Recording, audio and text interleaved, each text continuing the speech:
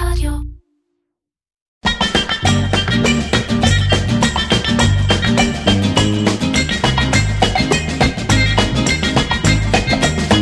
איר קצ'ר, קריאיטיב פודקאסט עם מירן פחמן.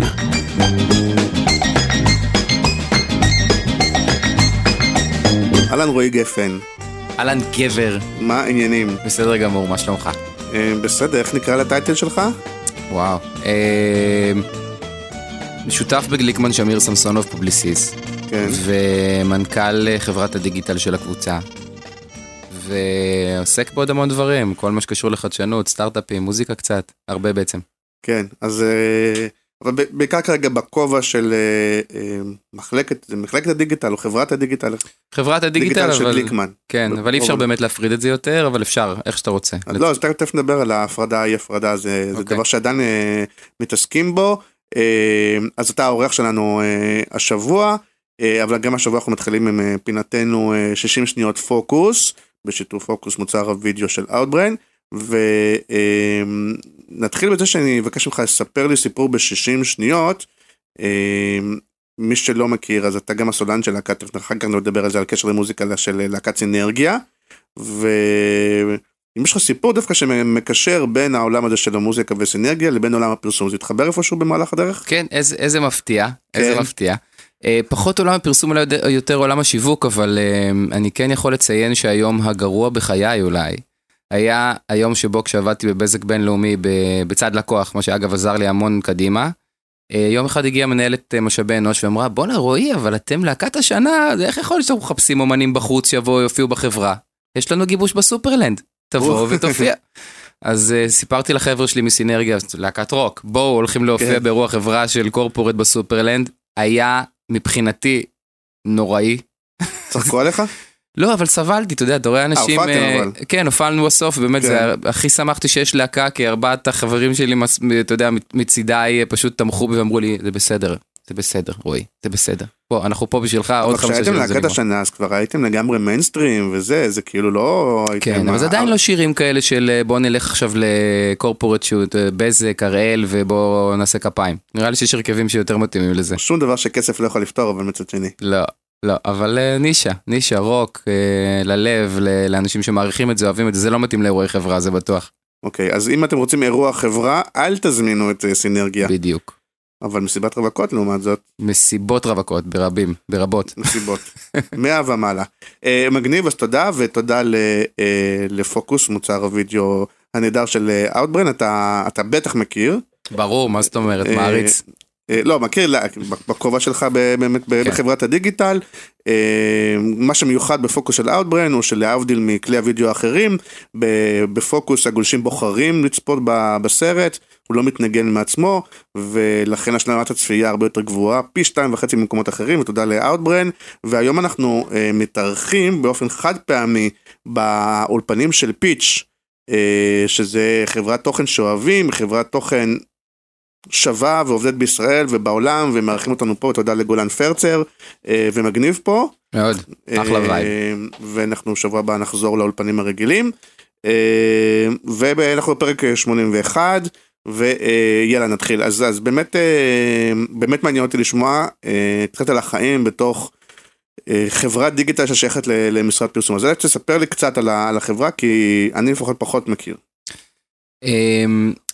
בעצם הסיבה היחידה שיש לדבר על חברה נפרדת, היא לפני 8 שנים, הגעתי לגליקמן שמיר סמסונוב, לא הייתה שם פעילות דיגיטל כמו שצריך, מבוססת, היה איזשהו שיתוף פעולה, שעבד יותר, עבד פחות, אבל באמת קיבלו אז, שותפים שלי היום, קיבלו אז החלטה לבצע מהלך ולהיכנס לזה כמו שצריך, ומה שעשינו אז, זה במקום לנסות להתחיל להכשיר צוותים, נקרא לזה צוותי אופליין, להתחיל להכשיר אותם דיגיטלית, הבנו שכנראה יהיה יותר מהר, יותר חזק ויותר יעיל להרים אופרציה דיגיטלית, הרמנו אותה, נכון להיום זה עובד ככה, זאת אומרת תכף אני אגיד גם איך זה מתחבר, אבל כבר שמעתי אנשים אומרים היברידי, אני חושב שזה הגדרה נכונה, יש מקומות שבהם זה שיש לנו 20 אנשים שכל מה שהם עושים מבוקר ועד ערב זה דיגיטל מאוד מאוד מאוד עוזר, יש לקוחות שצריכים את זה, זאת אומרת, יש לקוחות שהרמה הדיגיטלית שלהן לא, היא כזו שמכריחה אנשים שמבינים מה הם עושים באמת, מהבוקר ועד הערב, מדאטה, אנליטיקה,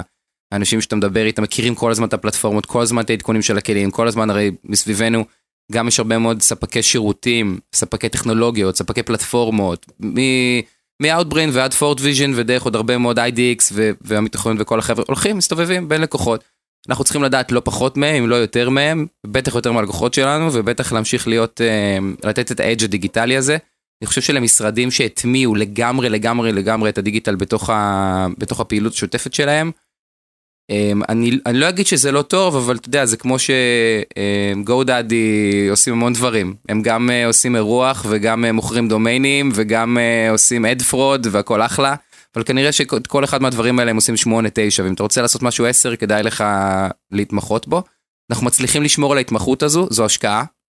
אני גם שמח להגיד שאנחנו כנראה יודעים לעבוד בה כמו שצריך, כי זה לא משהו שהוא הפסדי בשבילנו. לא, אני חושב שההבדל מלפני 8 שנים או 10 שנים, שבאמת הייתה ההתחבטות הזאת של האם לאחד, האם להפריד, כל הדברים האלה, אז בעיקר זה היה באמת סביב עדיין את התפיסה של קמפיין, זה קמפיין כמו שאנחנו מכירים אותו, טלוויזיה ועיתונות וזה, ואז איך מתאימים את זה לדיגיטל, אז האם אנשי הקריאיטיב של הקמפיין עושים את הדיגיטל או לא, אבל לא אנחנו יודעים שרוב הדיגיטל, אני מניח שרוב הדיגיטל שאתה מדבר עליו, הוא לא הדיגיטל הזה של התאמה של הקמפיין, הוא לא הדיספליי, והוא לא הסרט אם הוא יש 2 דקות או 15 שניות, אלא הוא יותר מה שקורא לו הדיגיטל ההארדקור, אפרופו מה שדיברת, וזה באמת עניין של התמחות, נכון? זה עניין של התמחות, למרות שבחלק מהמקרים, לא אני ולא הלקוחות חושבים שצריך דבר כזה, זאת אומרת לעתים פתרון שהוא הארדקור, קאסטום מייד, דיגיטל לקמפיין לעתים, זה נורא תלוי בתקציבים, אבל לעתים דווקא אדפטציה קלה, היא הדבר הנכון לעשות, לפעמים אתה יודע, אני חושב שלפעמים שופכים את המים עם התינוק בהקשר הזה של הדיגיטל, כי זה בסדר שזה דיגיטל ואפשר לעשות שם אין סוף דברים, הרי אתה יכול לעשות הכל בדיגיטל, זה עניין של זמן וכסף, אבל זה לא תמיד הדבר הנכון לעשות. לא, אבל אני חושב שהרבה מאוד לקוחות בסוף הם לקוחות של שורה תחתונה, שהרבה פעמים זה מתבטא בלידים, אבל לא תמיד, ואז במקומות האלה הדיגיטל נכנס למקומות שבהם הוא יותר יעיל, יותר ספציפי לקהל מסוים, יותר עוקב אחרי הפאנל, כל הדברים האלה, שזה באמת עניין של ההתמחות, ואז זה באמת בעיקר מה שאתם עושים. זה פיתוחים מאוד עמוקים, אני מניח שנדבר על זה בהמשך, אבל כל מיני דברים כמה חבר'ה אתם בחברה? בדיגיטל? רק בדיגיטל? 20 איש שעושים רק דיגיטל. במשרד הרגיל, גליקמן שמיר סמסונוב פובליסיס, יש אנשים שעושים גם דיגיטל. יש אשכולות לקוח שמטפלים גם וגם. זה בדרך כלל מה שנכון לאותו לקוח. אוקיי, תן דוגמה נגיד מאיזה לקוח, איך זה מתנהל. נגיד שאתה אומר, הנה שם זה דיגיטל by the book בעיניך. אני אתן לך דוגמה. אחת מהדוגמאות זה, אני יכול לתת את קוקה קולה כדוגמה, ללקוח שאתה יכול לראות בטלוויזיה סרט X, ובדיגיטל כמעט בהכרח מעבר לקידומי וידאו כמובן, להשלמת ריץ', אתה תראה פתרונות אחרים יהודיים, שבעצם משלימים את הסיפור. הדוגמה אולי שכולם מכירים זה הוואו טור, יש סרט, בני נוער, מתנדבים, עושים דברים טובים, אחלה, אבל כדי שכל הדבר הזה יקרה... נגיד הרעיון של הוואו טור, הוא רעיון שבא מכם, הוא רעיון שבא מהלקוח? לא, הוא רעיון פרו-מרקט. שהבשיל, כן, לדעתי עוד קצת בסוף עידן פרו-מרקט שם, כן. אגב, אני חושב שאנחנו כמשרד, אני גאה להגיד שאנחנו... האגו אצלנו באופן יחסי הוא נמוך, ככה שאין לנו שום בעיה לקחת לקוח שמגיע עם דברים טובים. אנחנו מאוד אוהבים לדבר על מסילות. אנחנו חושבים שאחד הדברים הגרועים זה כל מיני זיגזוגים שקורים, באמת מאוד קשה להתקיים ברמת תקשורת שיווקית, שאתה כל הזמן משנה מסרים, אנחנו מאמינים במסילות. אז אם מגיע לקוח חמודי, אחלה, הגעת, תודה רבה, אנחנו חושבים שאתה מצוין, אנחנו לא נחליף אותך כי אנחנו משרד אחר, אנחנו לא נחליף אותך כי אתה יודע, כמו שסמנכ"ל שיווק מתחלף, הוא אומר. אתה בא לכללית? גם.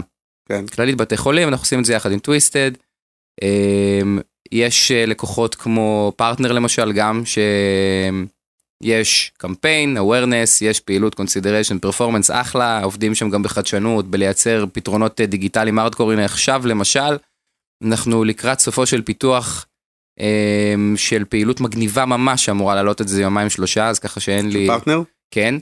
לא, אני עוד לא יכול להגיד מה זה, כי אני ארוס הודעה לעיתונות, אז אני לא אגיד מה זה, אני רק יכול להגיד שזה משלב פיתוח מאוד מגניב של חיבור לספיץ' API של גוגל קלאוד.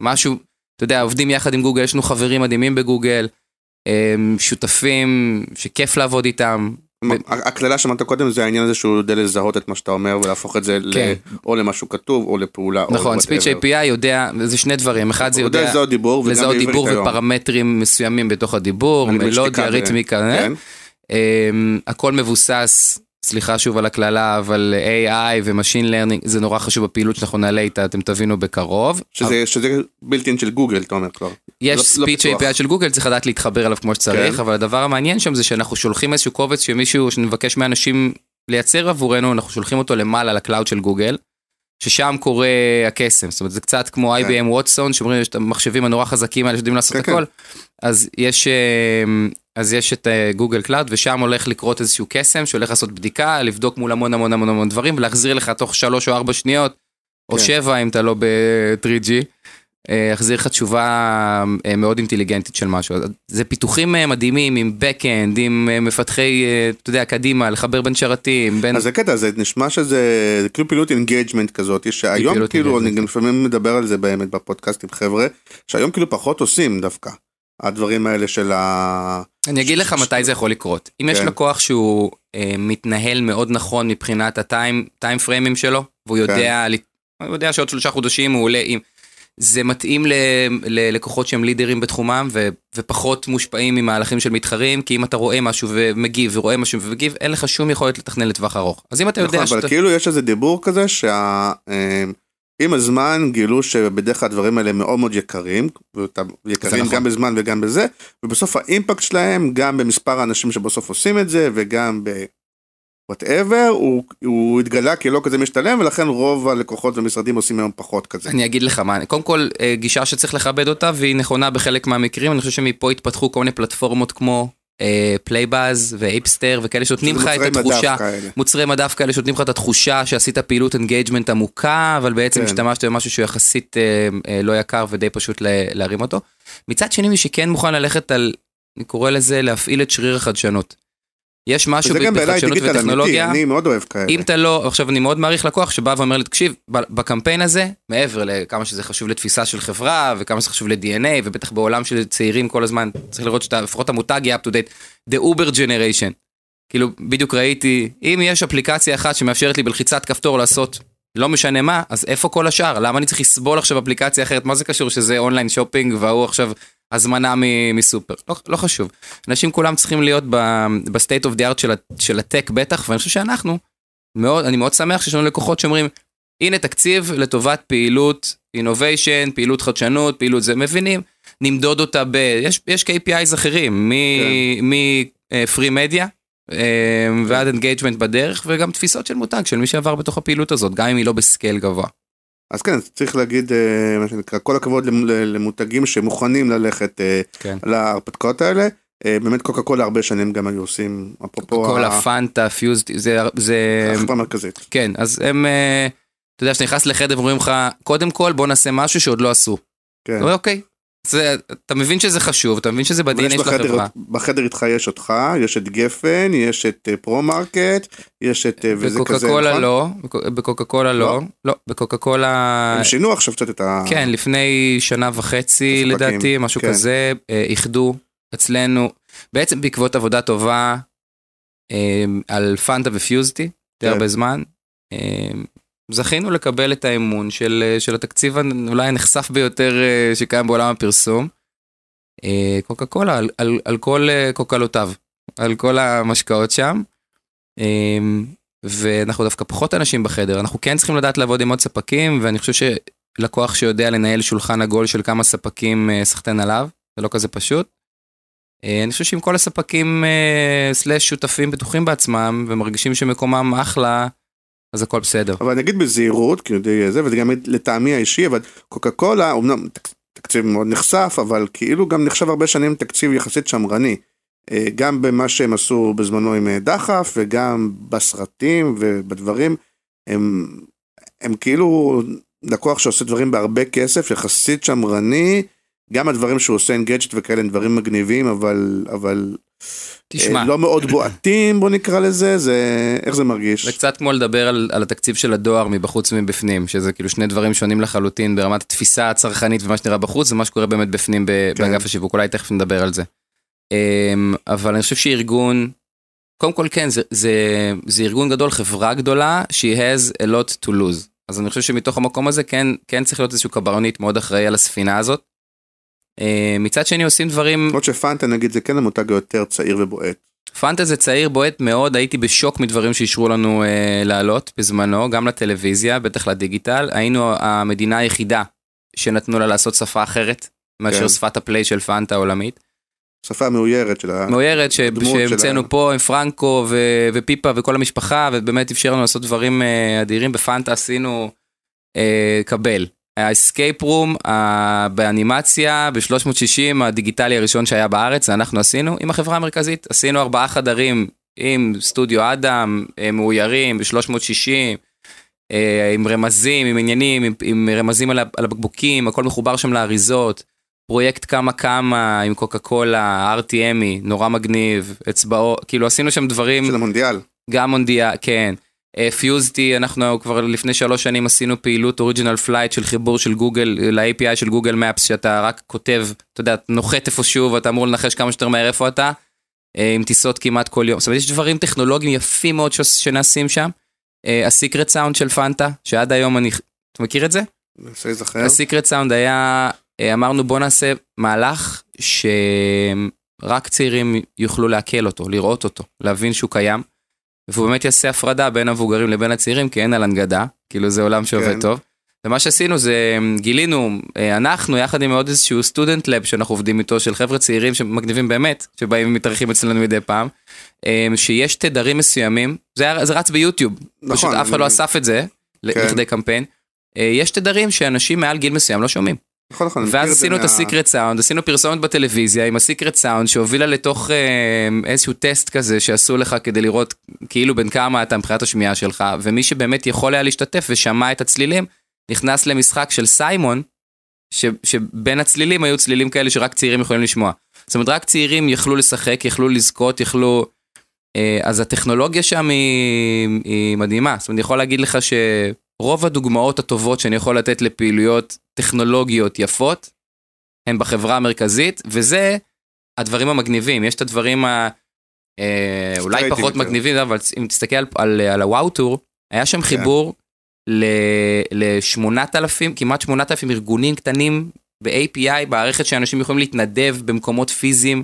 הכל היה פרויקט דיגיטלי A to Z. זאת אומרת, אם אני חושב עכשיו אחורה, למי רק בתוכנית להציע ללקוח, להרים עכשיו טלפון לבין 800 ל-8,000 ארגונים להתחבר אליהם ל-API, מי שלם לך על זה? זה לא כלכלי עוד לפני שזה נולד. אבל זה פרויקטים שכיף לך לעשות אותם. נכון, אמרת קודם שאתה שם את האגו בצד, אבל עדיין אני מרגיש שזה כאילו דברים מאוד מאוד יפים, אבל אפילו האימפקט שאצלכם, גם כגליקמן וגם כדיגיטל, שזה לא מצליח לפרוץ מאוד מאוד, כי אני אפילו לפני שבאתי, ניסיתי להיזכר מה הדברים שעשיתם, אפילו הסתכלתי בגוגל, וזה לא מצליח, נגיד אפילו קוקה קולה, לא מצליח לקבל את האימפקט של בזמנו של אידיאולוג'יק, זה כאילו לא מאוד פורץ, לא מאוד מדברים על זה, לא מאוד מקבל את ההכרה של הברנז'ה, או לא של הברנז'ה, זה מפריע, זה מתסכל? אני חושב שהעולם הוא הרבה יותר קשוח ממה שהיה בזמנו בתקופת אידיאולוג'יק, שם קודם כל רעיונות גאוניים של ינון, אתה יודע, מה-like machine ודרך, אחלה, מדהים, זה היה גם כן לקחת... רק בו התארח פה, אתה אמרת שלא שמעת כמעט פרקים, אז תקשיב, יש פרק עם ינון. אני חולה עליו. כן. ינון ודורון דרך צג, צריך להגיד. נכון, ינון ודורון. כן. אז, כן. כן, כן. קרדיט. נכון. אוקיי. אני קודם כל חושב שזה בהרבה מקרים תלוי בסקייל שהלקוח בוחר לעשות דברים.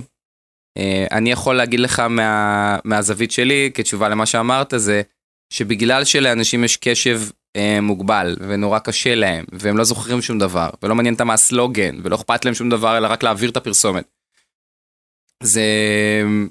זה מקום שמייצר אתגרים, ובגלל זה אנחנו מאוד מאמינים בשיטת המסילות. מה זה המסילות? זה שוקה. למה לא לממן סוכן? עכשיו נרוץ עם זה 8 שנים, כולם יודעים להגיד, למה לממן סוכן? שוקה, זה לא סתם, בוא נעשה עוד פרסומת מגניבה עם Fusty Original Taste, יש לא מהדוגמאות כאלה, אנחנו מאוד מאמינים בזה, אנחנו לא מאמינים באתר משלנו, אנחנו כן מאמינים באתרים, לא באתר משלנו, פשוט כל דקה שיש לנו היא לא דקה פנויה, ובדקה הזאת במקום להשקיע ולעדכן את האתר שלנו, אנחנו פשוט כנראה נשקיע באנליטיקה או באנליזה של איזה אתר של אחד הלקוחות שלנו. אתה עכשיו מדבר ממש כשותף בגליקמן, אם אתה מדבר על כל גליקמן, לאו דווקא לדיגיטל. נכון, אז זה מה שאמרתי, שאני חושב שהדיגיטל הוא P&L נפרד אצלנו. כן. וזה מצד אחד קרה קצת מסיבה טכנית, כי אני נכנסתי כשותף, אז היה צריך... אבל לא נכנסת בהתחלה כשותף. נכנסתי כשותף, בהתחלה? לפני 8 שנים? כן. אוקיי. כן, נכנסתי כשותף, ואגב היה לי חשוב להיכנס להיות שותף גם בדיגיטל, כן. וגם בגליקמן הרגיל, במרכאות גליקמן שמיר סמסונוב, כי היה ברור לי שזה יכול להגיע לקונפליקטים פנימיים קשים מדי. עכשיו זה מצוין שיש P&L'ים נפרדים, וכל אחד דואג לשלו, נכון, זה הסוד שצריך למצוא איך עושים את ההפרדה כדי שתהיה את המומחיות, כמו שאמרת קודם. מצד שני, זה לא יכול להיות, כי ההפרדה הרבה פעמים אפילו מייצרת תחרות. זוכר אפילו מימד במקן דיגיטל, אבל במשרדים הגדולים, בטח זוכרים, אתה מגיע לקוח, וכל מחלקה מתחרה, אפילו מתחרה על הכסף. בין הדיגיטל, המגזרים, לאופליין, לזה, זה כאילו... אני חושב שלדעת לייצר את נקודת האיזון הכמעט בלתי אפשרית הזאת, בין תחרות בריאה בתוך המשרד, של אופליין ואונליין, וגם חלוקת תקציבים נכונה בהתאם למטרות של הלקוח, גם נקודה עדינה. אבל כבר לא מרגישים סוג ב', נכון? היו תקופות שכאילו הדיגיטל היה מן הסוג ב', זה כבר לא קיים במשרד פרסום. זה ממש לא קיים, זה בטח כבר לא קיים אצלנו, אני חושב שזה חלק, הלקוחות שאנחנו מטפלים בהם, הם היו קטליזטור, שעזרו לנו עם האמרה הזאת של הדיגיטל. יש לכם לקוחות בדיגיטל שהם לא לקוחות של גליקמן? או שאתם מטפלים רק בלקוחות גליקמן? כאילו התשובה המתבקשת של זה להתחיל לדבר על הבוטיק, כי פתחנו גם בוטיק, ומי שמנהלת אותו זו דור אבנאים. היי דור. היי דור. המהממת. המהממת, נכון. ששווה לך אגב, נראה לי שהיא חומר טוב לאירוח. נכון, לגמרי. ואני פשוט יכול להגיד לך שיש בריפים שאנחנו מקבלים של לקוחות שלנו, שצריכים עכשיו קמפיין דיגיטלי. זאת אומרת, אין שום מעורבות אופליינית, אבל עדיין צריך שכל, אסטרטגיה, בטח שכל דיגיטלי, בטח להבין, אני חושב שאחת מהבעיות של סוכניות דיגיטל נפרדות, לא כולם, אני לא רוצה לעשות הכללה, כי יש כאלה שעושים את זה אחלה, אבל הבעיה הייתה שלהבין דיגיטל זה לא בכך להבין שיווק ואסטרטגיה, וזה יצר איזשהו פער מאוד מאוד גדול. אני חושב שחלק מהיתרון שלי, שאני נכנסתי לתוך הדיגיטל, באתי מתוך עולם של הרבה פרסום, הרבה אסטרטגיה, הרבה שיווק, הרבה חדשנות, הרבה טכנולוגיה, והייתי בצד לקוח. כל הדבר הזה ביחד גרם לי לראות, אני חושב בצורה מאוד נכונה, מה תפקידו של הדיגיטל בתוך כל הדבר הזה. אבל אתה גם בעצמך היית צריך לעשות את הטרנספורמציה הזאת, נכון? אתה יותר צעיר ממני, אבל אתה לא לגמרי דור הדיגיטל שנולד עם הדיגיטל. אתה גם עשית את השינוי, נכנסת בחיים מקצועיים לדיגיטל ולמדת את זה. לא הרגשתי את זה. אני אגיד לך למה, כי אני הייתי בבאומן שהתחילו לפרסם בדיגיטל. זה היה לנו אז את סאצ'י אנסאצ'י, זה היה אינטראקטיב, וזה היה באמת במקביל לאידיאולוג, כן, במקביל לאידיאולוג'יק של גלר וכל ה...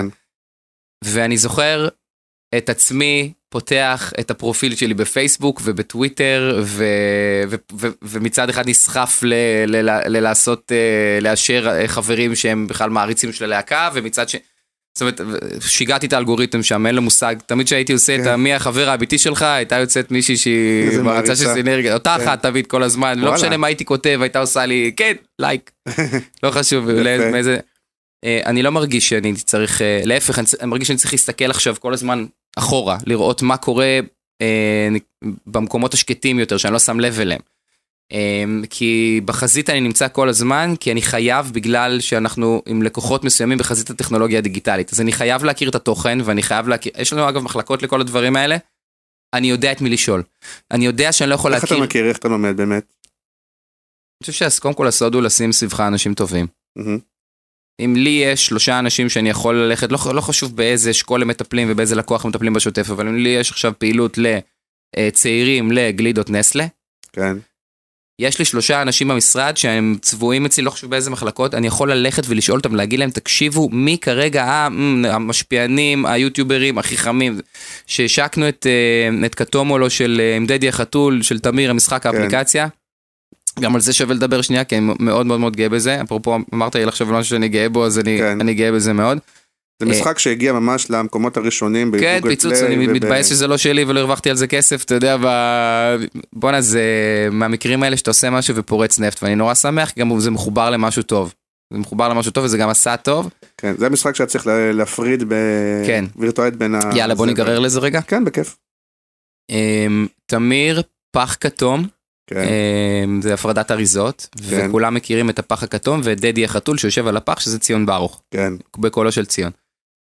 והם מתחרים הרי במחזור. לא בדיוק מתחרים. זה סוג זה הפתיע אותי מאוד, אבל הם אומרים בוא תמחזר, אלה אומרים בוא תפריד נכון אריזות. זאת אומרת כל אחד באיזה ניואנס טיפה אחר, יש כן אקוסיסטם מחזורי סביבתי. כן, אבל יש תחרות, לדעתי, יעדים בין האם אתה שם את זה בסוף בפח שלהם או בפח שלהם.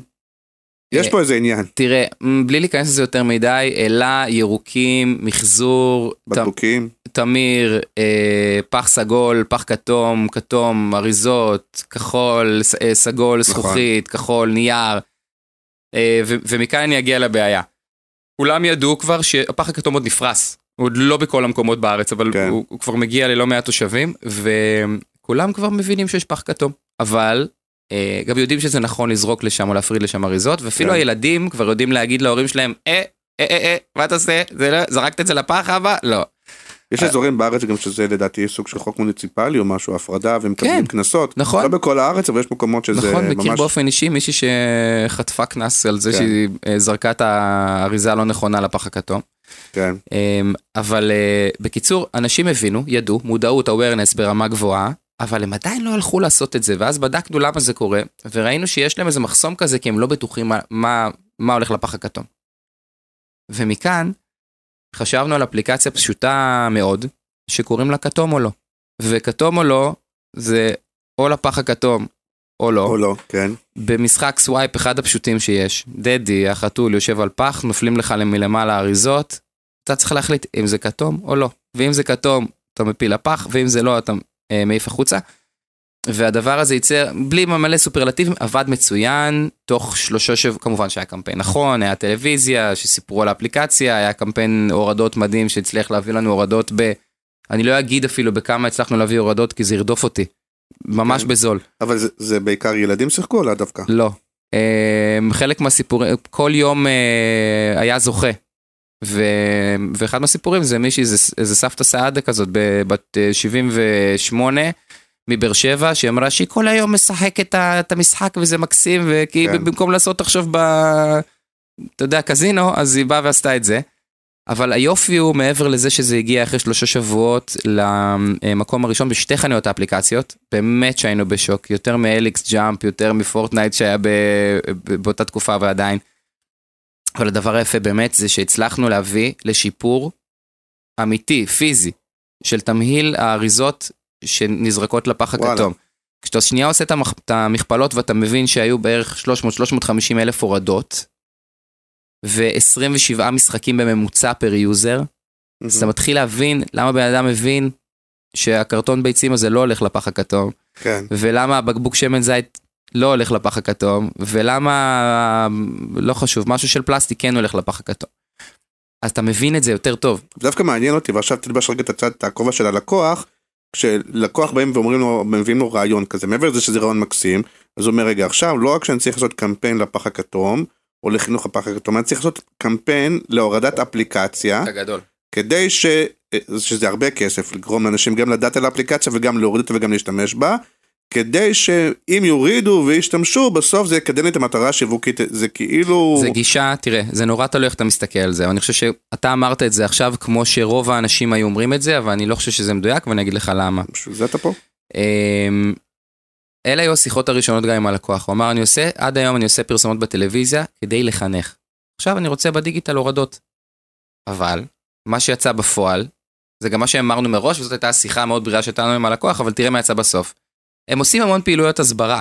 כמה עולה להם נגיעה שהם הולכים לבית ספר, עם הצוותים והמשחקים שלהם, ועושים הפעלות, כמה עולה להם נגיעה בילד. אחלה. עכשיו בסוף הגענו למסקנה, שבן אדם שהוריד את האפליקציה, בעלות לא חשוב כמה, נניח בין $1 ל$2 הורדה באנדרואיד, בלי מספרים אבל נניח, נכנס לאפליקציה, מבלה שם בממוצע 4 דקות, ועושה 27 משחקים.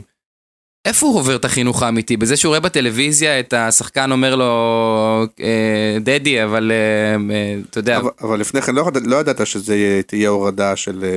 אני הסתכלתי על זה, נכון, אגב, הרחנו ב-15 שקל להורדה, זה בערך כי זה נהיה ויראלי בעולם המשחקים, אבל... היה פה פיצוח שההורים לא, אתה יודע, ההורים, אין בעיה, מה אתה עושה חמודי? במשחק הזה של המיון אריזות מחזור. זה בסדר, זה חינוכי. טוב, אתה יכול להמשיך? כן, זה ישב גם אני כהורה, מה את עושה, אתה יודע, תום מרביצה לתום החתול, גרוע, מה את עושה, ממיינת אריזות. עכשיו יש את החדר וחצי, שזה משחק שהם מכורים אליו, אבל... הוא משחק טיפש, במובן הזה שאתה רואה אותם, אתה יודע, לוחצים על הכפתורים מהר, וזה משחית את המוח. אתה פשוט מגיע למקומות באמת חסרי תקדים. אתה מכיר את קוקי קליקר? לא.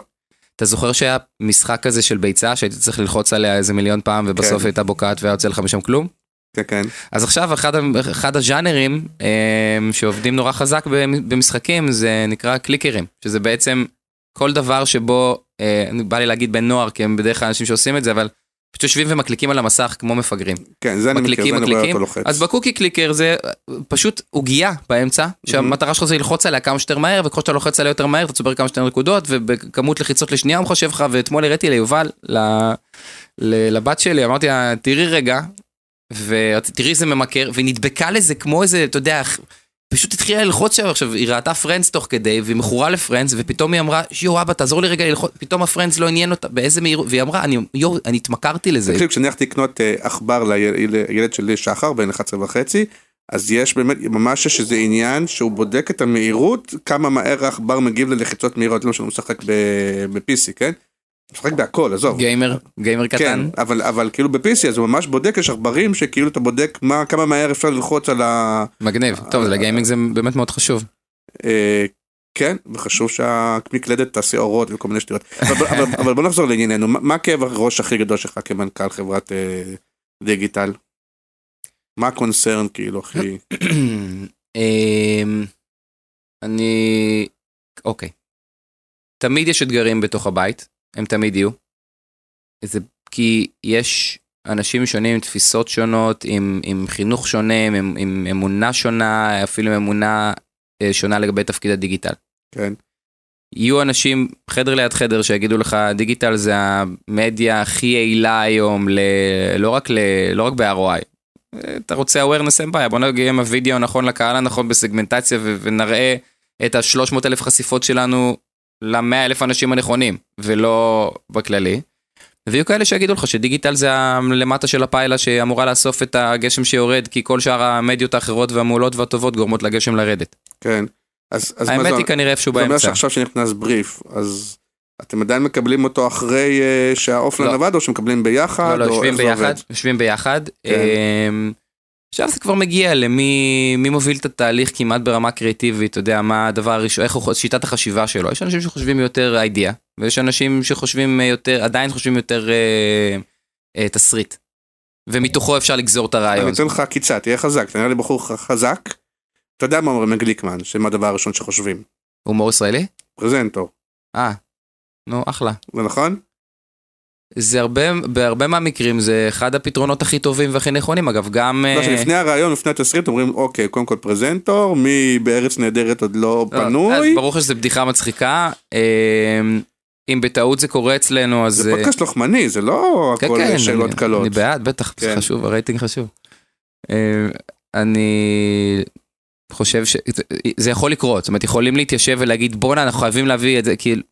שיוביל את הקמפיין, או כי הוא ממש מתאים, או יש מקרים כאלה, אבל זה לא כי שיטת העבודה שלנו היא, בוא נראה איזה פרזנטור פנוי, אגב, יש לנו עוד כמה בקנה, לא נשארו עוד הרבה שלא נגענו בהם, אבל... קצת שני, זה הפך להיות גם סוג של נכס, כלומר, זה שזה מזוהה איתכם, זה עזוב שיכול להיות שאנשי קריאיטיב וזה, ואומרים, הם חושבים דרך פרזנטור וכו'. אבל לפחות יש משהו שמזוהה עם גליקמן, מה שלהרבה משרדים אחרים אין איזה זהות, אין איזה בידול. פה, כמו שאתה אמרת, הומור ישראלי, או... זה כן משהו שמזוהה, וזה איזשהו נישה שיודעים שאתם עושים, ואתם טובים בזה, תראה, אנחנו טובים בזה, כי יש לנו המון ניסיון בזה.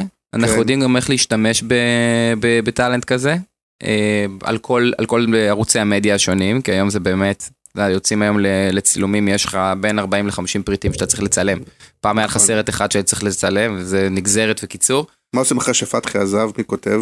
כי אין הרבה אנשים שיודעים לכתוב את הדברים האלה. כן, תשמע, קודם כל, הטלנטים עצמם, מביאים את הכותבים. בחלק גדול מהמקרים יש להם את הכותבים שלהם, ואני חושב שזה יתרון עצום, שאותו בן אדם שכותב לך לארץ נהדרת, או כותב לך לזה, what makes you tick. כן, מי כותב את שוקה היום, נגיד, אתה יודע?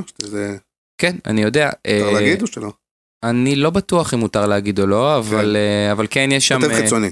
לא רק, יושבים בחדר שני אנשים ספציפיים מהמשרד שלנו, אחד מהם זה יגאל, השנייה אגב אני אגיד זה יעל אפלבאום שכרגע מטפלת בתקציב הזה. יגאל שמיר. יגאל שמיר, כן.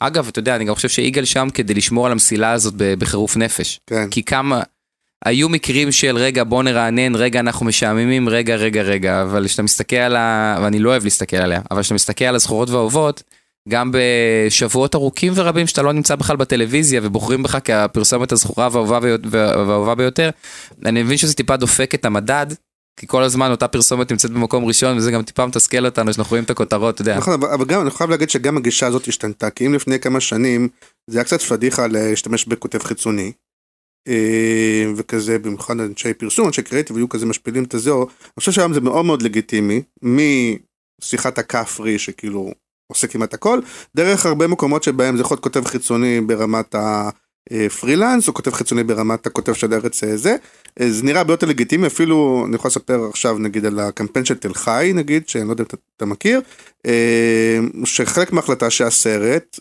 נפנה לבחור בשם טל מנקס, מכיר אותו? כן. אלן טל, ואנחנו רוצים את המנקסיות, וזה חלק מהעניין של להגיד, אוקיי, אם אני רוצה את המנקסיות, אז אני לא עכשיו אכתוב, מה? בוא נביא את מנקס וניתן לו לייצר את מה שהוא יודע, ולא אני אכתוב, אני אביא לו במה, אני אביא זו רק כפרזנטור, כי זה חלק מהעניין. אתה נוגע במורכבות ההולכת ומתגברת של עולם הפרסום, הדיגיטל מרקטינג, יש כל כך הרבה ערוצים וכל כך הרבה פריטים שאתה צריך להפיק לטובת קמפיין. עכשיו, אני חושב שהתפקיד שלנו זה לדעת להביא את התוצר הטוב ביותר, אז אם בשביל הדבר הזה אנחנו צריכים קמפיין לדואר או שפה של ניר וגלי. כן. בוא נביא את ניר וגלי. אז ברור שהאסטרטגיה שלנו, ואנחנו נמצאים בחדר, ואנחנו זה, אבל מי זה כדי שנעשו עכשיו עוד קמפיין, ניר וגלי. להסתדרות? זה נראה לך? זה לא. לדעתי זה לא הם. זה הם. כן? כן. כן. טוב, סבבה. אתה יודע, ניר וגלי זה שם גנרי, אז לנו יש את דורי מהדואר, כן. ושפה שלמה שעושה טוב ועשתה טוב לדואר. אבל התחלתי לדבר על הדאגות, או מה מטריד מנכ"ל של זה. אז אמרתי קצת בפנים. זה העניין הזה של עדיין בתוך הבית. לא בהכרח בסדר הזה, אבל כן, הוא נמצא שם. חשבתי שתדבר איתי על רווחיות, אבל אוקיי. לא, אני לא אדבר איתך על רווחיות, אולי קצת. אני חושב שהדבר השני זה באמת איך שלקוחות רואים את תפקיד הדיגיטל. כן. ופה, the new generation, זה לא בכך עניין של גיל, יש גם אנשים שהם, אני מכיר מנכ"לים של חברות יבואני רכב מאוד, מאוד גדולות שמבינים. יותר טוב אפילו מהאנשים מכל מיני מנהלי דיגיטל. אני חושב שהיום הרבה פעמים אתה פוגש אצל הלקוח, אנשים שמבינים אפילו יותר ממך, בטח כמוך, זה עוד פעם, זה גם חלק מהשחיקה של משרדי הפרסום, של אם אנחנו מבינים שיווק ואנחנו מבינים דיגיטל, ועכשיו אנחנו באים לחדר ומסבירים להם מה זה, אני יודע מה, אז אני אגיד לך. CTR, אז היום, בטח בלקוחות הגדולים, יש חבר'ה שזה מה שהם עושים, הם מבינים בזה, הם מומחים בזה, אתה צריך לפחות לדעת לדבר איתם בשפה שלהם. אני לא אסתור אותך בתוכנית, בפודקאסט שלך. אני חושב שיש גם וגם, יש לקוחות שנמצאים מאחור לגמרי, כן, אני לוקח את הטובים אבל, אני דווקא מתחבר ל-best practice שאמרת. כן.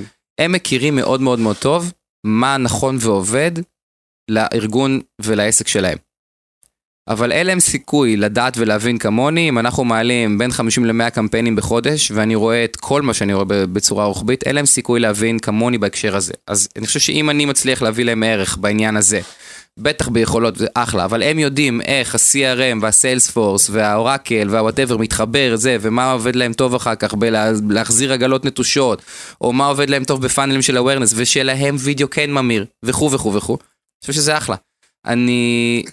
מי שמעלה 50 עד 100 קמפיינים בחודש, אז דווקא, תן ככה כמה תובנות, תן טיפים, כמה תובנות כדי שאתה אומר, הנה זה מי אחד כמוני יכול לחלק זה כל מקרה לגופו. לחלק בחילו, אבל יש כמה דברים שאתה יכול ככה לתת כן, אני יכול להגיד שגם כשיש מעט מאוד כסף, כן. אל תוותרו על awareness. אוקיי. זה אני פוגש כל כך הרבה מקרים של אנחנו צריכים פרפורמנס. פרפורמנס לא יודע לעבוד כמו שצריך לאורך זמן, אם אתה לא מייצר awareness. עכשיו זה, תבנה מכונה, אין בעיה. יש לך מעט כסף, כאילו הנטייה היא ללכת ולקחת, לעשות מענה על ביקושים. קודם כל לאסוף את הלידים יותר קלים, כן, אבל מה קורה? וכולי, ובסוף להגיע זה נשחק, אז זה בסדר. הדוגמה הכי יפה לזה זה 9 מיליון, שאומרים אני עונה על כל הביקושים בדיגיטל, אני רוצה עוד ביקושים כאלה בדיגיטל, כי הם הכי זולים והכי איכותיים והכי טובים, ואיזה יופי, בוא נעשה קמפיין. ואז הם מגדילים את הביקושים. אז חלק הם גם לטופ אוף מיינד, אבל גם מייצרים, מגדילים, אם יש 100% ביקושים לענף הרכב. איך עושים awareness ל9 מיליון, מעבר וידאו, כאלה? כן, אבל וידאו מותאם. מה שעשינו עכשיו זה פרויקט של וידאו אינטראקטיבי מגניב כזה, המזכירה של שוקה, שאתה מחליט אם היא מעיפה אותו, אם היא מנסה לשמר אותו בטוב או ברע. וואלה. כן, ועשינו את זה גם בעבודה מגניבה, בשיתוף קיי, ובשיתוף גוגל, וקהלים ואין מרקטים, וראינו מי באמת ממיר, והלכנו ועשינו לפי אנשים שהם אוריינטד DIY, ואנשים שהם אוריינטד ספורט, וידענו לעשות להם תכנים נכונים. אז באמת צריכים לעבוד עוד טיפה ביחץ, כי הנה, אני לא מכיר, אני רוצה להכיר, ואני רוצה לפרגן. אני יודע שאנחנו לא עובדים בזה מספיק, אני יודע. כן. זה לא טוב, זה לא בסדר. וזה תמיד הדברים שנשארים אצלנו על הנה, ובואו נעשה קייס לפרוטה, למהלך אדיר שעשינו בקיץ שנה שעברה, עם זה שרצו את לפרוטה, של גודל לפרוטה, להגיע לבני נוער. מה עשינו? הפקנו בגדי ים, מהדורה מיוחדת של לפרוטה קולקשן, עם 3 בנות שהן גם ככה מוכרות בגדי ים, והבאנו מסין, ועשינו, ועיצובים בהשראת השלגונים, ועבד אדיר, מדהים, עשינו פרויקט איקום ענק, כאילו מצומצם לבני נוער. כן. שעבד מגניב, ויגאל שמיר אגב בדרך כלל אומר, אם אנחנו לא נארוז את זה לקייס, ולא נקדם את זה, אף אחד לא יבין את הסיפור הנורא יפה, יש שם המון מהלכים, שאתה רואה רק את ה-icing on the cake, אתה לא באמת מבין מה עומד מאחורה. יש את המקום של, בו זה באמת מקבל אנד מדיה אמיתי, כמו הסרט עם נטה לפרטנר, שבאמת גיא פינס, ובאמת כולם רואים וכולם מדברים וכולי, לא כי מישהו עשה קייס, אלא כי באמת מצליחים לעשות רעיון מצליח וכולם מדברים עליו. כן, פרזנטור מספיק גדול טוב. לא משנה, יש כל מיני שיטות, זה בסדר, אבל כאילו זה באמת פרץ את מה שנקרא, ויש מקומות שבהם באמת אולי צריך לספר את זה, או אפילו שיווקית ווייז, כאילו, אתם צריכים להילחם, נגיד עכשיו פה בדיגיטל, לקוחות של גליקמן, אתה צריך להילחם שיהיו אצלכם בדיגיטל, או שזה די מובן מאליו שהם יהיו אצלך? לא, אני חושב שיש היום... כי יש לקוחות בטח שעושים עם משרדים אחרים דיגיטל, לא? יש כאלה שהיסטורית, כן, 9 מיליון למשל, את הפרפורמנס, סליחה, את הפרפורמנס ההארדקור שלהם עושים קיי. אבל מצד שני, יש לא מעט לקוחות גדולים שעושים את הפרפורמנס המאוד מאוד חשוב שלהם איתנו. יש לזה יתרון אדיר בהקשר של הכל מחובר לאותו קו דק של הבטחה מותגית, הבנה מדגמי רכב ועד קרנות להשקעה. אז יש יתרון גדול, אני חייב להגיד שדעתי היום על הנייר יש חברה או 2 שהן סוכניות דיגיטל פר אקסלנס טובות, בלי שמות אני לא אתן, אבל אני כמעט אין מקרים, בטח אחרי, אתה יודע, הבאנו את קוקה קולה, יש מותגים שאתה מבין שבאים ואומרים, אוקיי, הבנו, הוכחתם, אחלה, תודה, היום בקוקה קולה, מעבר לעבודה הטובה שאנחנו עושים, גם מתעניינים בשירותנו הקריאטיביים לטובת פעילויות קריאטיביות יותר גדולות בעולם. ואתה רואה הלקוחות, אגב, קטע יפה בגליקמן, שמיר סמסונוב פובליסיס, זה שחלק גדול מהצמיחה שלנו היא לעומק לקוחות. גם בחברה המרכזית, התחלנו לטפל במותג אחד, קיבלנו עוד. בניופן, התחלנו לטפל במותג אחד, היום יש לנו זה 10. ואתה רואה שכשאתה אתה גדל בתוך הלקוח, אני אומר, תודה רבה, עובד לנו אחלה, אתה עושה עבודה טובה, כך, זה נורא נוח. יש לא מעט לקוחות שמגיעים אלינו ואומרים, נמאס לי מכל הביזור פיזור הזה. נכון, מצד שני יש לקוחות שפתאום נכנס לכם באמת איזה גפן, או חוליגנס, או טוויסטד, או פתאום נכנס עוד מישהו קטן, גפן זה פחות נכנס בבעיה, אגב, כי גפן הוא הצליח... לא כל קרוב משפחה. סתם. גפן הצליח לייצר מרגיש, הוא כמו התאום שלי שעושה לי שם טוב בתעשייה. נחמד, כן. אני מקווה שאני עושה לו גם מצד שני, כן, מאוד. באמת מקסים לראות הערכה, אני באמת חושב שאני נהנה מזה קצת, נחמד. אני גם מקבל מיילים שלו לפעמים, וגם עונים לי, היי ערן. אז אני שומר עליך. אתה יותר good looking, אבל זה... תפסיק. מאיפה היינו? דיברנו על זה שאיך מרגישים שיש לקוחות שכן, מצד אחד לקוחות היום רוצים הכל בבית אחד ומבינים את העניין שקשה נורא לנהל את זה מול המון ספקים, ומצד שני כן אומרים אוקיי אתם תנהלו, אבל פתאום נכנסים כל מיני גפנים או טוויסטדים או חוליגנזים או כל מיני כאלה שהם כאילו יותר בועטים, יותר מומחים, יותר... אני חושב שכבר כמעט אין לנו כאלה. מה שיש לנו זה בתקציבים מאוד גדולים ונקרא לזה מובהקים כאלה. היה מכרז לפני 3 שנים, אלה זכו, ככה עובדים בינתיים. כן. או כל מיני החלטות היסטוריות. אני לא חושב שיש היום צורך העניין, מכרז, לקוח חדש, גדול וזה, אנחנו לוקחים את הכל. הנה טוטו.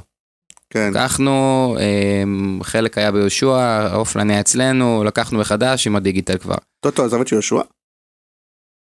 טוטו מתחלק, יש טוטו ווינר, כן. ויש טוטו פרסומות טיפה יותר מותג. אז הווינר ביהושע. ווינר ביהושע. כן, אוקיי. אני מדבר יותר על המותג, ומאמרים באחריות, ודברים שהם בטיפולנו, אבל גם קיבלנו את הטיפול כולל הדיגיטל. אז כשאתם באמת למכרז, כן.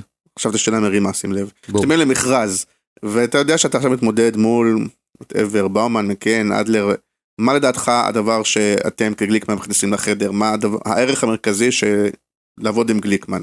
יופי, ייצוגיות. לא, אז אני מרים לך פה למחירה. תראה, התשובה היא מורכבת. אני אגיד לך שאנחנו מאמינים במסילות וחדים ואחלה, להגיד לך שאנחנו יודעים לעשות קריאייטיב שמתאים לישראל, מצוין. רגע, תספר רגע על זה, לעניין הזה של... כן. ואפרופו הרבה פעמים אני אומר, כי אתה אומר אנחנו עושים מין קריאייטיב ישראלי כזה, אז גם השאלה היא אם זה... שזה מתאים.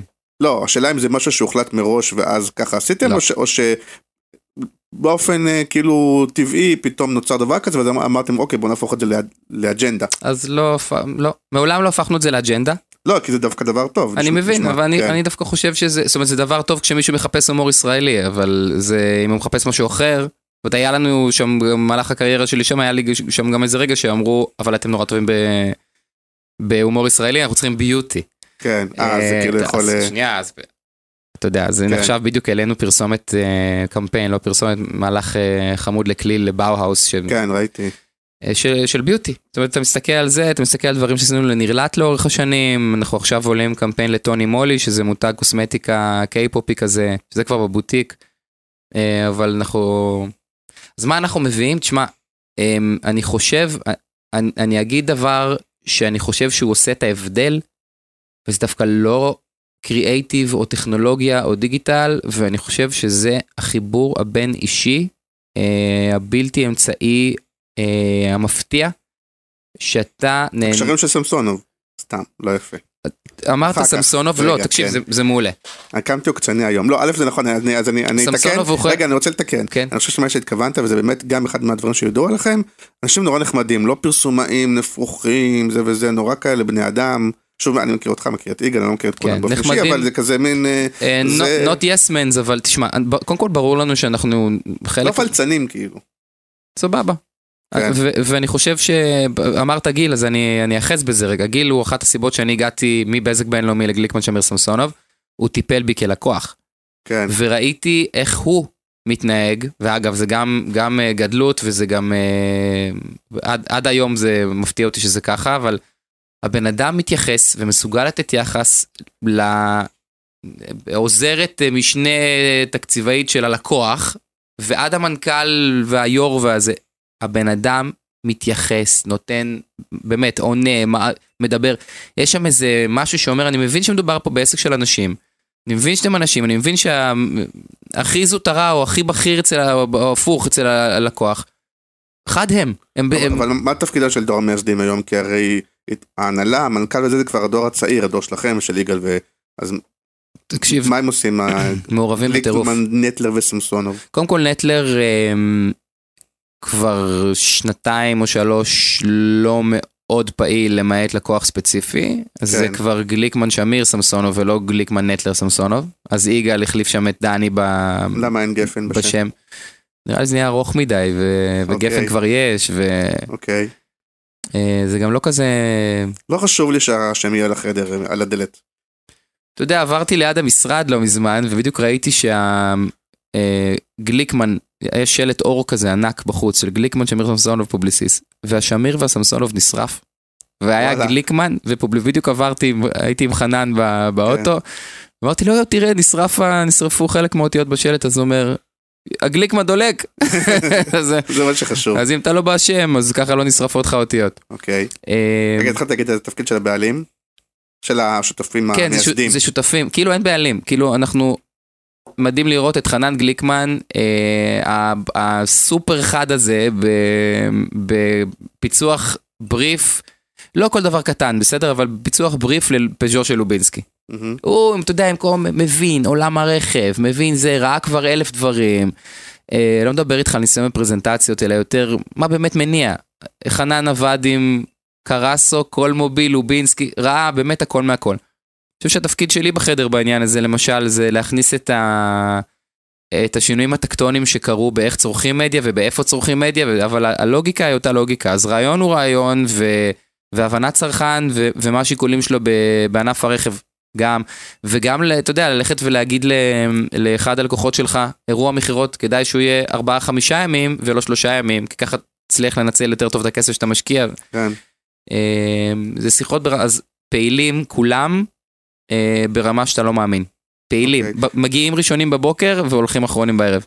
ואם אנחנו עוד פעם, נחזור לשיחת מה מטריד אותך, אז בוא נדבר רגע על כוח אדם, זה גם אתגר בימינו, לא? יותר מאשר לפני 10 שנים, או 15 שנה. אתם מצליחים לגייס כוח אדם? כן, כן, תשמע, זה אתגר.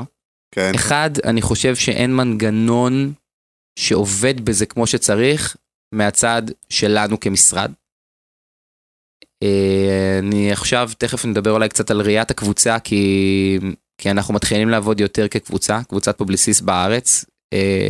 זה יכול להיות שנרים איזה HR, רסמה, משהו כזה בעבור כולנו, כי יש חילופים ויש מעברים, ואנחנו יכולים לשמור את הטלנטים אצלנו בתוך הקבוצה. אין סיבה שמישהו יעבור מהקבוצה שלנו, מישהו עוזב מחליט לעזוב את ליאו, או את באומן או את גליקמן, הוא יכול לעבור לכל אחד משלושת המשרדים המקסימים האלה שנמצאים לידו, ואנחנו גם, אתה יודע, מדברים. אבל בסוף הם לא עוברים למשרד פרסום אחר, הם עוברים להייטק, או עוברים יש גם כאלה. אתה יודע, או מצד לקוח, הבעיה היא לא בין המשרדים, הבעיה היא שלא רוצים לעבוד במשרדים. כן, תראה, אז 2 דברים יש לי לומר. אחד, אני חושב שהשנה היא שנה משמעותית אחד, יש התפכחות קצת מעולם ההייטק. יש טיפה התפכחות, זה עדיין נראה מגניב, זה עדיין כאילו משרד פרסום זה מקום שאתה תוכן בו במרכאות, ובהייטק אתה כאילו איזה יופי, אבל הייטק זה גם או עולם סטארט-אפי שיש לו את הקשיים שלו, או שהוא עולם קורפורטי שיש לו את הקשיים שלו. אני לא אומר שזה לא טוב, זה נורא נחמד לעבוד בחברה שעושה כמה בבוקר וסופרת כמה כסף היא עשתה. אז זה נכון להייטק טכנולוגי, וזה גם נכון למשרד רואי חשבון שעושה מלא כסף, זה אותו דבר. זה טיפה פחות דאגות, אתה פחות צריך לרוץ אחרי הכסף. למה אתה החלטת לעבור מצד לקוח לאג'נסי, שבדרך כלל תהליך שקורה הפוך? קודם כל זה קרה בגיל 33. הייתי צריך יותר. חלק מהסיבות שאהבתי נורא פרסום ונכנסתי לזה, זה כי אני מזל תאומים, יש משהו עכשיו נדל"ן, אחר כך תקשורת, מאוד מעט... ורסטיליות, הגיוון. כן, יש בזה משהו, אני נורא אוהב להבין בהרבה דברים קצת. לא, זה אקשן, זה מגוון. כן, זה מגוון, וצריך לדעת לנהל את זה בחורמה, כי בטח בארץ שלאנשים יש, אין להם גבולות מאוד ברורים ואדומים, ובטח לעתים אם אתה לקוח, אתה חושב שאתה לקוח, וזה נגמר הסיפור, אז אתה לקוח, אז מותר לך הכל. לא, יש פה מערכת יחסים, בזה אנחנו טובים. אני חושב שכשאנחנו מפתחים מערכת יחסים מעולה עם לקוח, אז אם יש לך עיכוב בפיתוח כזה, נניח, כמו שקורה לנו אגב עכשיו, עיכוב של איזה יומיים, בפיתוח הדבר הטכנולוגי הקסום הזה, כן. כי הזה לא מתממשק לפה, והשרת ההוא לא שולח לזה כמו שהיינו רוצים, בזמן שהיינו רוצים, אז הלקוח אומר לך, אתה מתקשר את זה נכון ללקוח, שאומר לך סבבה, אנחנו יודעים שאתם עושים את המקסימום שלכם, תעדכנו אותנו שזה נפתר. כאילו, זה הכל בדרך. זה הכל בדרך, בתוצאות, ברור, מספיק ניסיון, לקוח אתה מדבר איתי כאן רגע על כסף, זה איך אתם, כי הרבה מדברים על זה, איך אתם מצליחים או לא לפתור את נושא הרווחיות, או איך מתמחרים. אני אגיד לך. אפרופו, כל עיכוב כזה, 3 ימים של אנשים עובדים, זה יכול להיות ההבדל בין הרווחי ללא רווחי. כי זה המון כסף. כן, אבל אנחנו לא מפתחים, אבל בתוך, יש לנו... לא, ברור, אז מוצאים את זה החוצה עדיין. כן, אז... אני אומר, זה מאוד קשה, גם קשה לתמחר, וגם... אני אגיד לך על הרווחיות, אני חושב שזה קשור למודל העסקי, שככה, הלקוחות הגדולים והוותיקים והשמנים, ועם המלא כסף, אבל עם התנאים המסחריים המאוד מאוד מאוד מאוד לא טובים, כן. הם עדיין החלק הדומיננטי בשוק, וזה הכשל שוק. כי אני לא רואה לקוח שעובד פה 20 או 30 שנה, והוא נחשב לקוח גדול, מחליט שהוא מתחיל לשלם ריטיינר. רגע, זה כשל שוק, אבל שוב, זה עדיין זה תוצאה של שוק חופשי.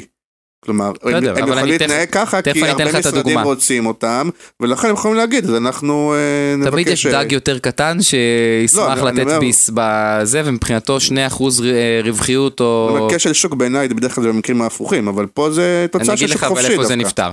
כן, זה שוק חופשי, אבל כולם קופצים על אותו ענף, וכשהוא יישבר אז יגידו שנייה, מה? זה המשמעות של תחרות. יש גם הרבה חברות או קורפורט שמנסים להעביר פעילויות מסוימות שלהם לתוך הבית, ואחרי חצי שנה מבינים שזה לא כזה גלי גדול, ואולי כדאי שנוציא את זה חזרה החוצה ותקשיב. אבל, ואני חושב שאחד המקומות הכי יפים לראות את זה, זה הבוטיק. הבוטיק שאנחנו מנהלים עם לקוחות כמו גט, וכמו There for you, ולקוחות שהם הארדקור פרפורמנס שחייבים להיות מאוד טובים, קרמלה עכשיו הצטרפו אלינו, פמינה. למה הם בבוטיק ולא ברגיל? מה אתם מבדילים? תראה, היופי בבוטיק זה שיש לו איזה DNA כזה, שקודם כל אלמנט השותפות בו, הוא הכי חזק שיכול להיות. נמצאים שם באים אימא של הקרביים של הלקוח, ככל שלקוח נותן לנו להיכנס, שם אנחנו בפנים. כמעט חלק ממחלקת השיווק שלו, בלי חרטות, באמת שם בפנים, זה גובה מאיתנו אנרגיות מטורפות, אבל החלטנו, אחד, שלא יהיו יותר מ8 לקוחות בבוטיק, לא משנה מה יקרה, אין יותר מ8 לקוחות בבוטיק.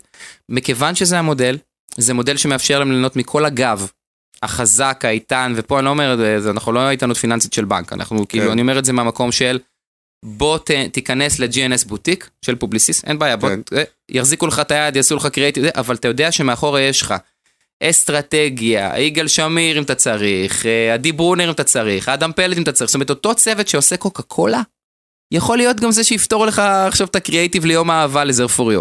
כן. אז לקוחות מאוד אוהבים את היד ביד, כי אתה חייב היום את הקרבה הזו של היד ביד, יחד עם זה שאתה יודע שאתה מקבל תוצרים מאוד מאוד טובים. פלוס, שאתה מחבר לזה את פובליסיס מדיה, שאנחנו עובדים איתם כשותפי מדיה, ונותנים לך פרפורמנס, דשבורדים, דברים כאלה, אז אתה פתאום בא לזר פוריו שעבדו עם זה, זה, זה וזה, ואתה אומר להם, הנה אנחנו, הנה האסטרטגיה, הנה הקריאטיב, הנה הדשבורד שנעבוד איתו, אז אחד זה טוב יותר ממה שיש להם היום, 2 זה ממכר, אבל לשאלתך על המודל העסקי, אין היום לקוח שנכנס לבוטיק, ואומרים את זה מראש, יש ריטיינר, שזה ריטיינר שהוא עבור הליווי האסטרטגי, עבור הפגישות, עבור הזמן שלנו, עבור השכל שלנו, עבור ה-CPU שיש לנו במוח, שהוא צריך ללכת אליכם ולא ללקוח אחר, בזה אנחנו טובים. חוץ מהדבר הזה, יש עמלת מדיה, רובה פרוגרמטית היום גם ככה. כן. אם יש לקוח שזה לא מתאים לו, כל סבבה. Everything's good. עכשיו, מה שאני רואה עכשיו, אנחנו בקיצור, אין לנו מקום. אם עכשיו מישהו רוצה, אנחנו אומרים המון לא. אם מישהו רוצה להיכנס, אז אחד, אנחנו צריכים להחליט שלא טוב לנו עם אחד הלקוחות. כן, זאת אומרת, יש לי קלפים ביד ואני יכול לשפר אותם כל הזמן. יש לי רק 8 קלפים, אני יכול לשפר את הקלפים כל הזמן. עכשיו, אם המודל הפרסומי הנולד מחדש, הוא כנראה הנולד ככה. כי, עכשיו, הלקוחות הטובים, שוב בלי שמות, אבל יש לקוחות גדולים שכבר הבינו שהקישור בין העלייה במדיה לבין תגמול משרד הפרסום הוא לא נכון. ומה שהם עשו, הם אמרו, אין בעיה, אז אני מתכנן 10 מיליון שקל לשנה, יופי. בוא נגיד שנעשה לפי 15% ממוצע של תגמול משרד, אז 15% מתוך הסכום הזה, זה מבחינתי הריטיינר, בוא נחלק אותו לפי החודשים, עכשיו בוא נרוץ, אתה יודע מה אתה מקבל כל חודש, אתה נטול שיקולי מדיה, נכון? אתה כאילו אחלה, אתה יודע מה אתה מקבל anyway. בסוף השנה אם נעשה יותר נוסיף לך, אם יהיה טיפה פחות לא נורא, נתן לך איזה צ'פחונת וזה לקראת שנה הבאה, אבל אלה המודלים, זה לא יכול להתקיים אחרת, ולקוחות שבאים ואומרים, מה פתאום, אנחנו משלמים רק עמלת מדיה, או אנחנו לא משלמים הפקות, אנחנו לא משלמים... הם, אתה יודע, זה כמו לבוא להכניס לך אצבע לעין. לא צריך, כל סבבה. אני לא יודע לעבוד ככה, אני לא יודע לתת לכם את הפתרון הכי טוב כך. אני לא יכול לתת לכם כוח אדם שיעבוד עליכם כמו שצריך, אם אתם לא משלמים לי עליו. ואני לא יודע לתת לכם את הפתרונות הטכנולוגיים הכי טובים, אתה יודע, שוב, זה שעשה לוואו את הפרויקט הטכנולוגי, יכול גם לעשות לכם פה עכשיו את האפליקציונת הקטנה שאתם צריכים לזה בבוטיק. נורא אוהבים את זה, מעריכים את זה, מוכנים לשלם על זה. אז זה בעיניי מודל החדש. בוא נדבר לסיום כן על החיבור למוסיקה. א', למה, שוב, צריך להגיד מי שלא מכיר, זה להקת סינרגיה, להקה שמצד אחד אתה אומר שהייתה מקום ראשון, זה היה באיזה שנה? היינו להקת השנה לדעתי 2009, 2010. לפני 10 שנים בערך. כן. כן, אז א', למה, האם הבחירה לא ללכת על זה בכל הכוח וללכת, היא בחירה של אילוץ, שבאמת אומרים, מאוד קשה להיות שלמה ארצי, אין מה לעשות, צריך לעשות עוד. מאוד קשה להיות להקת רוק בארץ, 5 אנשים, כסף, גם בתקופות הטובות שלנו, אני זוכר, עבדתי בבזק בינלאומי, היו לנו 15-17 הופעות בחודש, כן. הייתי כמעט כל יום כן יום לא כזה, ביום כן הייתי יורד למטה בשעה 6, היה אוסף אותי ון חמוד כזה, כאילו חי בסרט של רוקסטאר כזה טיפה, כן. יורד עם הבגדים היפים, מחליף לבגדים של במה, כן. אתה יודע, נוסעים, אפילו לא מסתכל לאן נוסעים איזה שעתיים באוטו, נפתחות הדלתות, מתפזר העשן, עולים על איזה במה, הכל העליות מאחור נראות אותו דבר, מופיעים, הקהל נראה אותו דבר, נגמר, לפעמים כזה, איפה אנחנו עכשיו? היה אדיר. זה איזן אותי וזה מאזן אותי, וזה עדיין הטוקסיק הכי טוב שאני יכול לצרוך לעצמי. זאת אומרת, אני רואה גם היום שאנחנו עושים חזרות במוצ"שים כאלה. כן, כי זה לא כופות, זה גם הליצור, זה גם החזרות. כן. היום המצב של סינרגיה? סינרגיה is coming back, כאילו אחרי 3 שנים שלא הופענו, הצטברו לנו מספיק שירים לאלבום, והתחרמנו שוב על להופיע בטירוף. כן, למרות שזה קטע שדווקא אתה מגיע מעולם הדיגיטל, וכאילו נגיד בעולם המוזיקה ברור, לא ברור, אבל תגיד אתה, שכאילו כבר לא עובדים באלבום בכלל.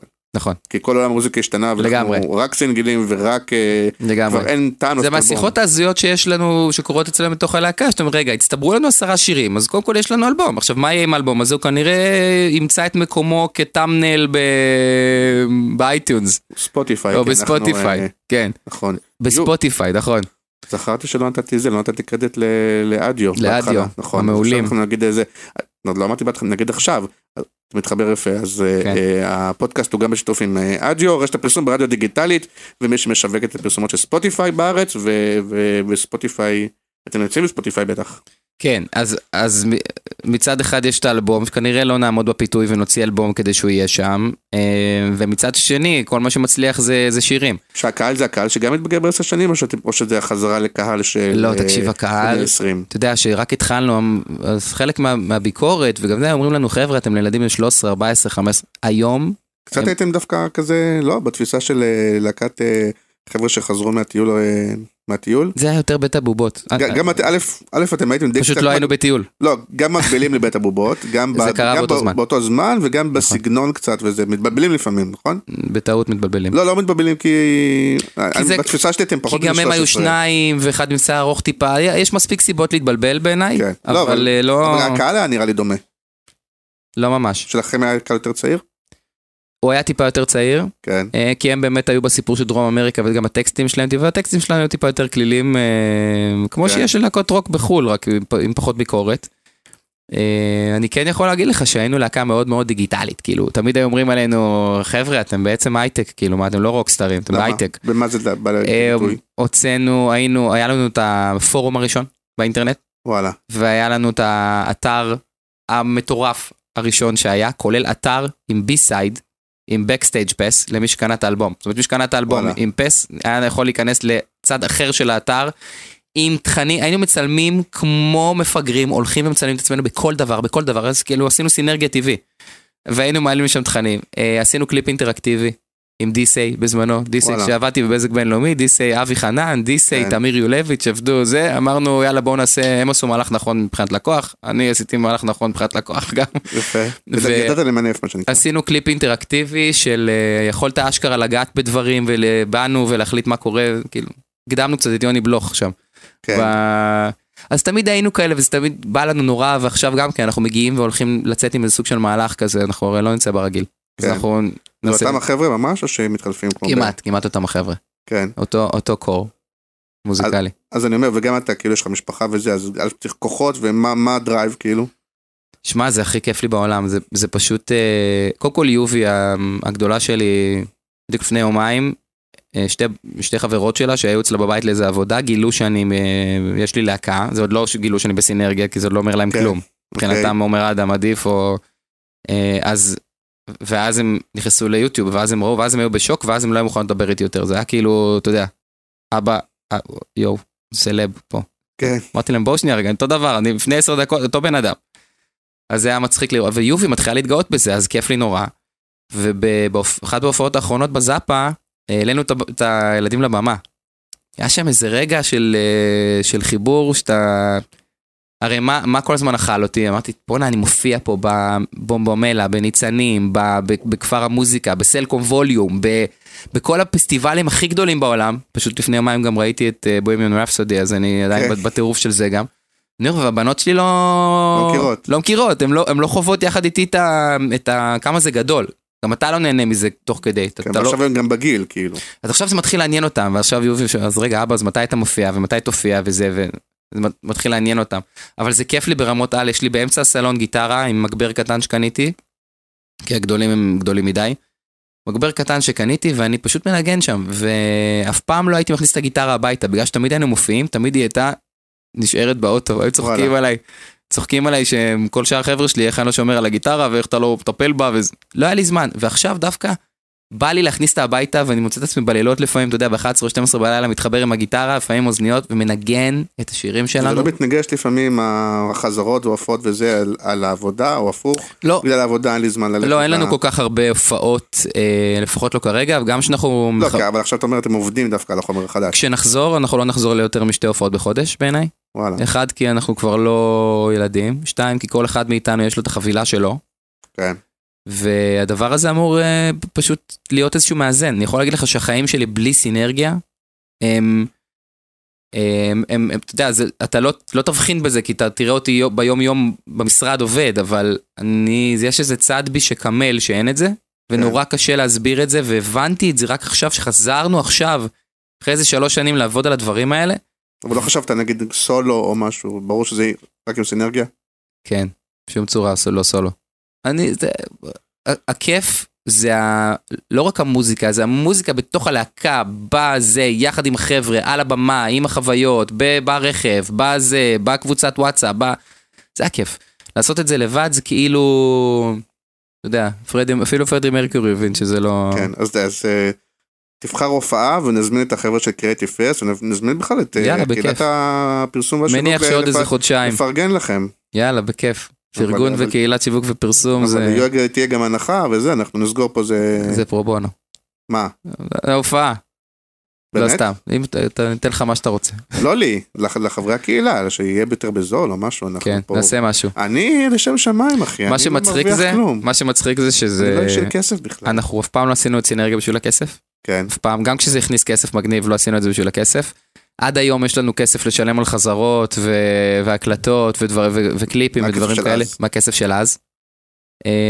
הבעיה שכל עולם הרוק נהיה, אבל זה שיחה אחרת. זה לתוכנית אחרת. כן, כן. ויש פודקאסטים מעניינים גם בדברים האלה. כן. וואלה, אז שיהיה בהצלחה. תודה רבה. נשמע מאוד מגניב, ואני לפחות למדתי הרבה שלא הכרתי ורציתי להכיר, אז תשוויצו יותר. כן, יאללה, תזמין יותר, אני אספר פה יותר על הדברים שאנחנו עושים. בכיף, אז תודה רבה ובהצלחה. תודה רבה. ונתראה בשבוע הבא, פרק חדש, ביי ביי.